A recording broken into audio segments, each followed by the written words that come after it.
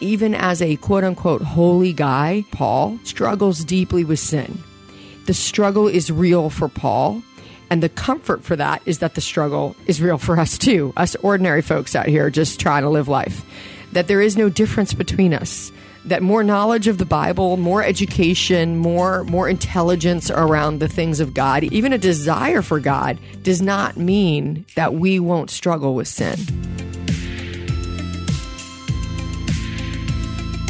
Hello, my friends, and welcome back to How to Study the Bible. I am Nicole Eunice, and I am so glad to be with you today as we are walking through the book of Romans. Today, we're on Romans chapter 7. If you want to open your Bible and join us. Guys, friends, I'm so glad you're here. I know that there are many new people here with us, and we are very glad that you're with us. And just want to give you a little overview of what we're doing here today.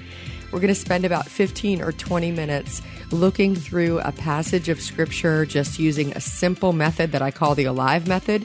We're going to ask 4 questions of the passage that we're in, and we're going to discover together what God has for us. What we say today will be just scratching the surface of all of the treasures that are within a passage of Scripture. But hopefully this is a really good start for you, or a good restart if you're looking for just a grounding place, a habit to develop, a way to say, God, I'm open to receiving your word and to being in your word with other like-minded believers who are seeking who you are and interested and curious about discovering more about you and about ourselves through you. And that's what we do here. So welcome. You are welcome here. And if you've been here for a while, if you join me faithfully every single week, I am so grateful for you. Thank you for your reviews that you leave at iTunes or Spotify. For those of you who are active in our Facebook group, you can find out all that information in the show notes if you want to join us there. But without further ado, let's get to what we're really here to do, which is to be in Scripture together. So I just want to invite you to take a deep breath. Oh, wherever you are, wherever you've been, wherever you will go next, these moments matter. I love what Bible teacher Beth Moore says, no time is wasted when it is in God's word. So we are spending important, good time together. Romans chapter 7, if you want to open your Bible and join us today, we're actually going to do an overview of the whole chapter. A lot of times we will take a verse or two and look for the principles within, but I think it's really important that we spend some time and really come up in altitude over the passage and ask that question, what does this say? Because what we see playing out in Romans chapter 7 is a really important process that we're going to want to understand, because it matters to our life and it matters to the way that we see how God works, and it takes a little bit of work to interpret it. So we're going to do that together. Hey guys, we're here because the Bible has changed so many lives. So just take a second and think about if you didn't have access to a Bible, or you weren't even allowed to have one. This is a reality that many around the world are facing, which is why I want to tell you about one of our partners, Cru. Cru has missionaries in almost every country, and they are seeing people come to know Jesus.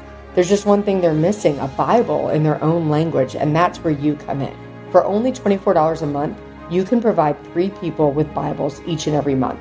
When you sign up to provide 3 Bibles with a monthly gift of $24, Cru will also provide meals to 12 hungry individuals through their humanitarian aid ministry. Plus, you'll receive a free copy of my new book, Not What I Signed Up For. Simply text STUDY to 71326 to help today. That's STUDY, or visit give.cru.org/study. Again, that's give.cru.org/study. Message and data rates may apply and available to U.S. addresses only. Hello, folks. My name is Derek Greer, and I'm reaching out to fellow pastors and church leaders just like you to join me and other Christian leaders and organizations throughout the nation as we come together on June 8th and 9th for National Unity Weekend. Together, we will show the love of Jesus as we serve our communities on Saturday, June 8th, and then preach from a shared text on Sunday, June 9th. To register, go to unityweekend.com.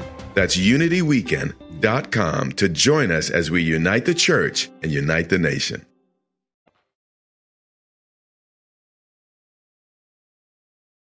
So in Romans chapter 7, it starts right here in verse 1.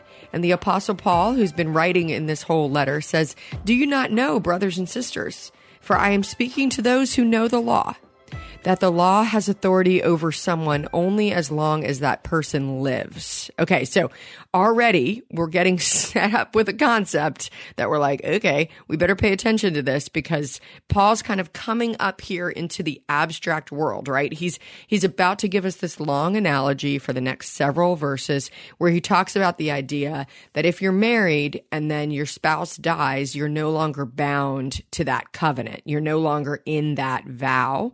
When your spouse dies, you are released. You're not no longer in that relationship.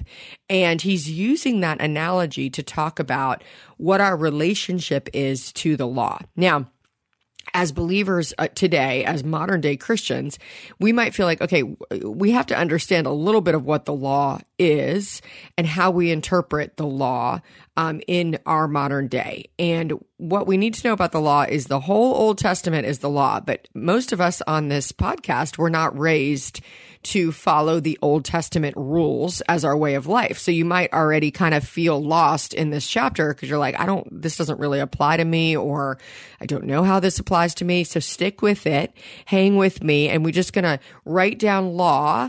And I want you to also sort of think about morality. Okay, so law, morality, kind of together. Okay, so and that's going to be an imperfect analogy, but we're going to keep it there. And what do I mean by morality? I mean the ability to know right from wrong. Let's put it that way. That the knowledge within of right and wrong, or the knowledge that you have been taught about right and wrong. Okay. And then we're going to kind of focus in on verses 7 all the way through the end. So if you haven't read it yet, you may want to pause the podcast because I'm not going to read all of those verses to you, but it is important that you read it. Because again, what are we doing right now? We're answering that first question. What does this actually say?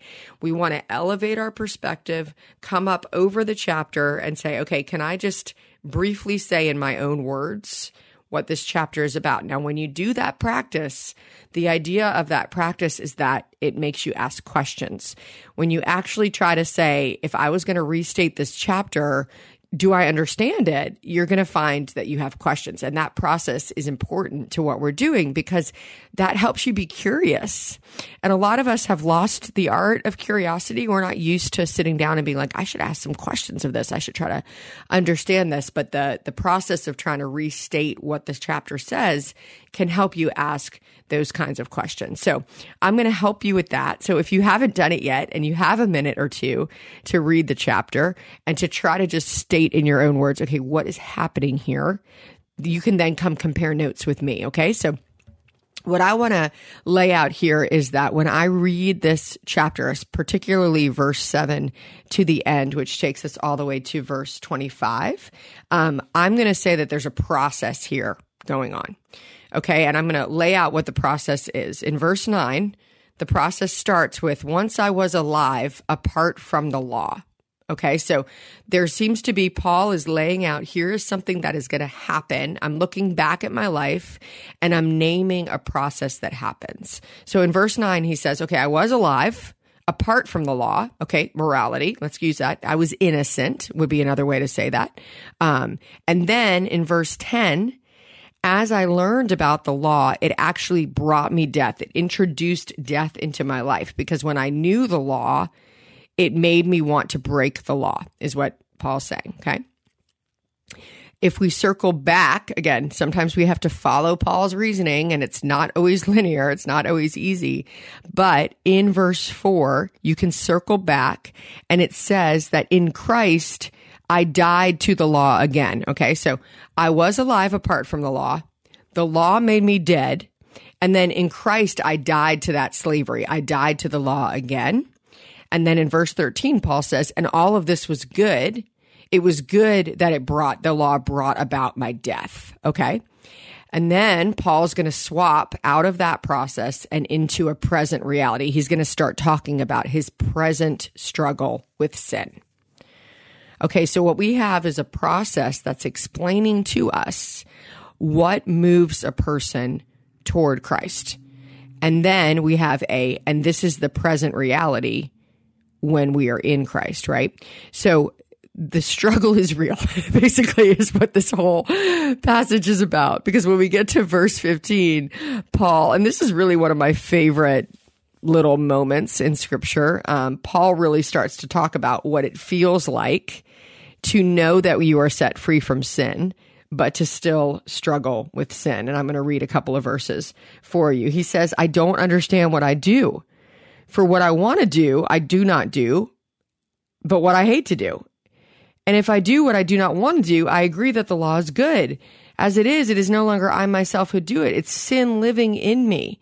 And he goes on and he says, I have a desire to do what is good, but I don't carry it out. Verse 19, for I do not do the good I want to do, but the evil I do not want to do, this I keep on doing.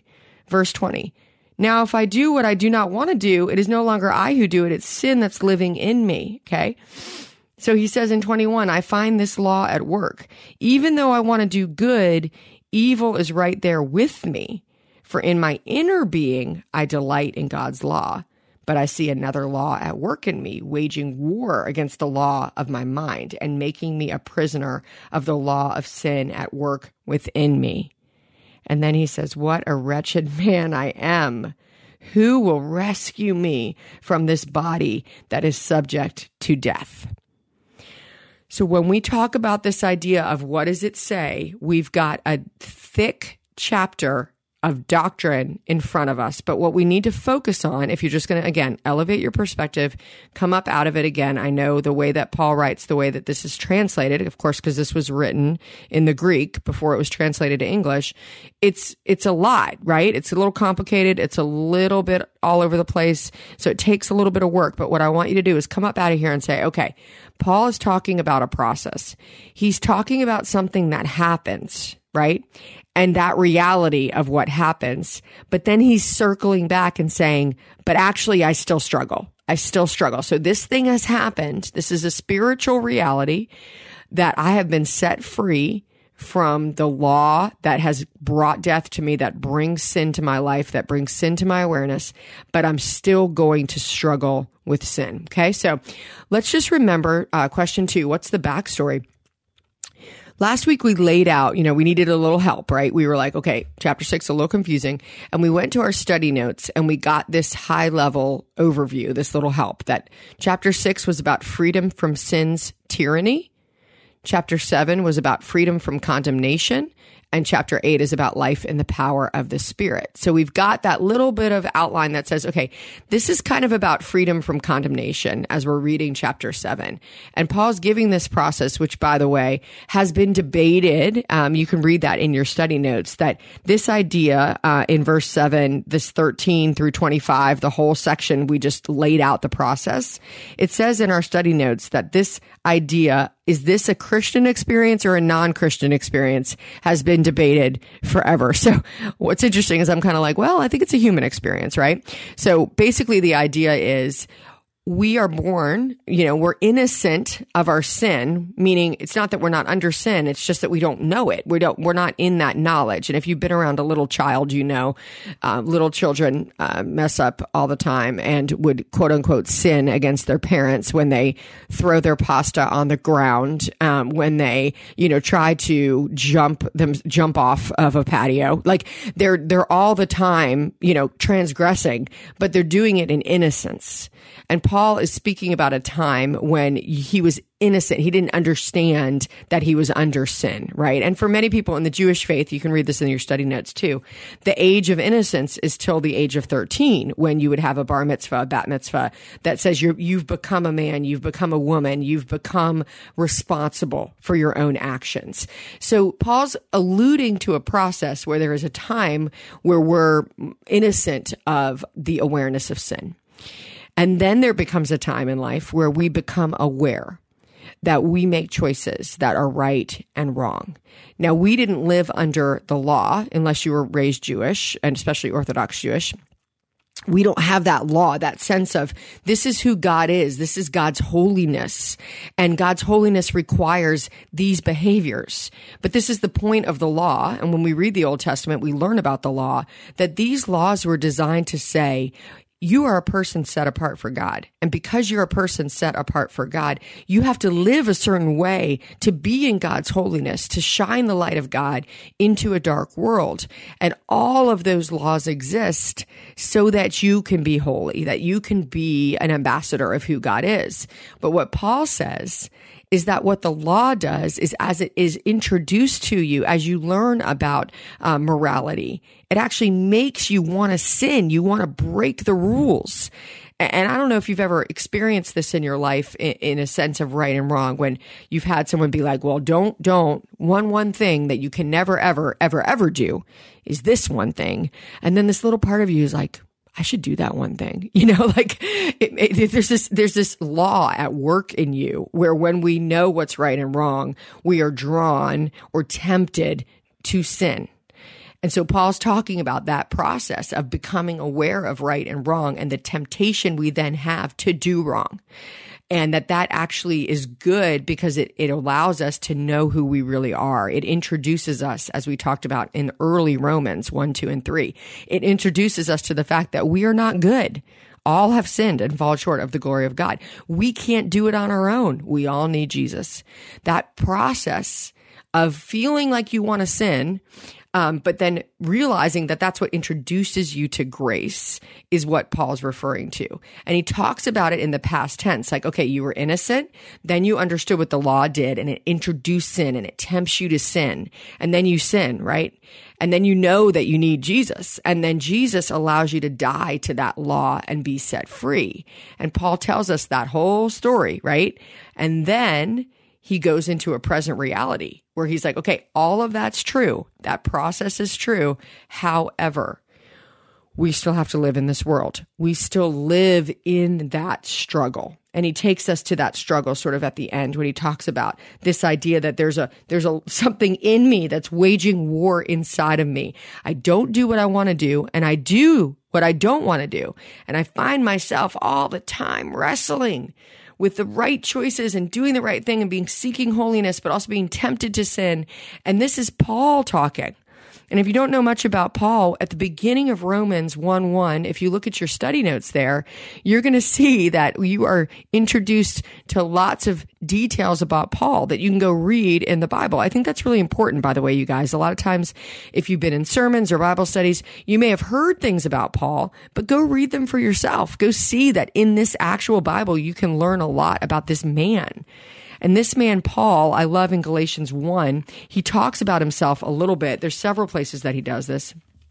In Galatians 1, verses 13 through 15, he just gives a little autobiographical moment. And he says, hey, you've heard of my previous way of life in Judaism. So he's talking about how he was raised and how intensely I persecuted the church of God and tried to destroy it. And now here's a little. I was advancing in Judaism beyond my own age among my people and was extremely zealous for the traditions of my fathers.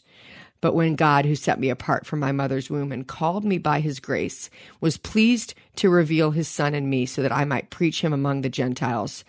And he goes on to talk about his life. He basically he took time to understand Christianity before he began to preach. And so it was actually 3 years, it says. But that's not the point. The point is, Paul is a guy who, if he was among us, we would regard him as a spiritual leader. He would be the one who really knew what was up, who was very educated, who was very advanced. He says he was advanced beyond his peers. We would look at him as one of those holy guys. And I share that because this is Paul revealing that even as a quote unquote holy guy, he struggles deeply with sin.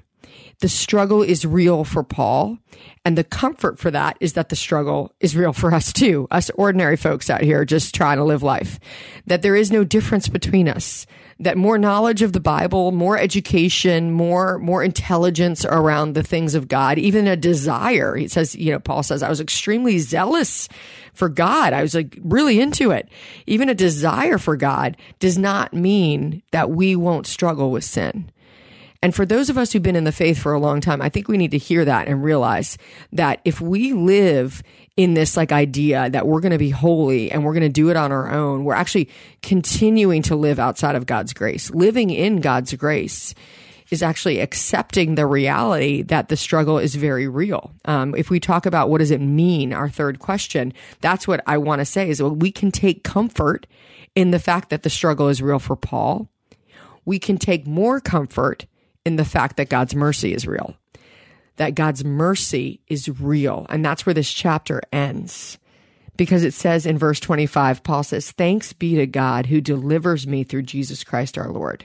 So then I myself in my mind am a slave to God's law, but in my sinful nature, I'm a slave to the law of sin." So he's talking about, yes, inside of me, there is this war being waged about who I am beholden to. But the whole previous piece of the chapter is talking about the idea that a process has happened, and in that process, I have died. Remember, the beginning analogy was, hey, if you died to something, you're no longer bound to it.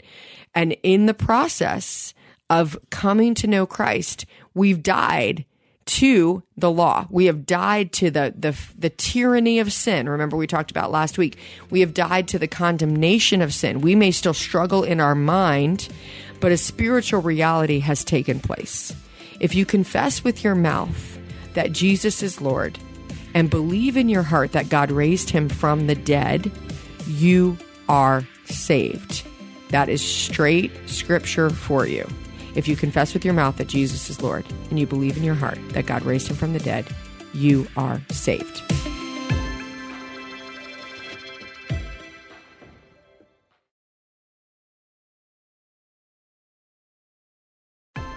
That's Romans 10:9 for you guys. We're coming into Romans 10 in a couple of weeks. But man, if you're looking for one verse to memorize, if you need one assurance of your salvation, memorize that verse. Just memorize it and realize God's not saying if you confess with your mouth that Jesus is Lord. We should confess that every day because that's our setting of our heart. But he's not asking us to keep on doing a ritual over and over again to make sure that we're saved.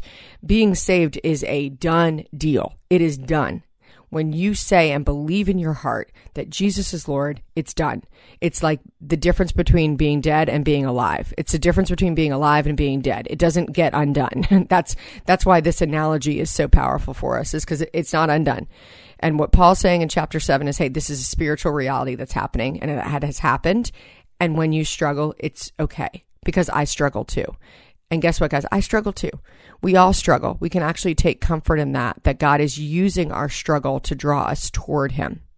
So what does it mean for you today?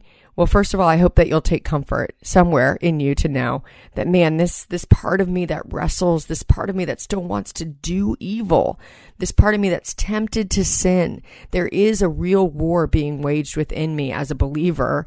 This law of sin is still at work, trying to draw me in, but I have my assurance of salvation. And I have the mercy of God, which means that every single day, his mercy is new every morning for me. And every single day I can come to say, I want to confess, Jesus, that you are Lord of my life.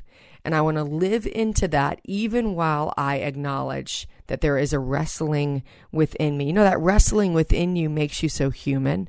And that wrestling within you keeps reminding you of the goodness of God's mercy. That wrestling within you keeps you present to how good grace is, how much we need grace. You know what happens when you don't wrestle? You become self-righteous. You become prideful. You think you can do it on your own. And God is just in his mercy. This is why Paul says it's actually good to be introduced to this law that makes us aware of our sin. Because the more aware of our sin we are, the more aware we can be of God's mercy. Go in peace, my friends. We'll talk next week. Thanks for listening to How to Study the Bible with Nicole Eunice, a production of lifeaudio.com and the Salem Web Network. This episode was produced by Kelly Givens and our executive producer, Stephen McGarvey, and edited by Stephen Sanders. If you enjoyed what you heard today, we'd love for you to head over to your favorite podcast app and leave us a review. It really does help people find us. To learn more about Nicole, you can check out her website at NicoleEunice.com. Her book on how to study the Bible is called Help, My Bible is Alive, and you can find a link to that, plus a link to Nicole's site, in today's show notes.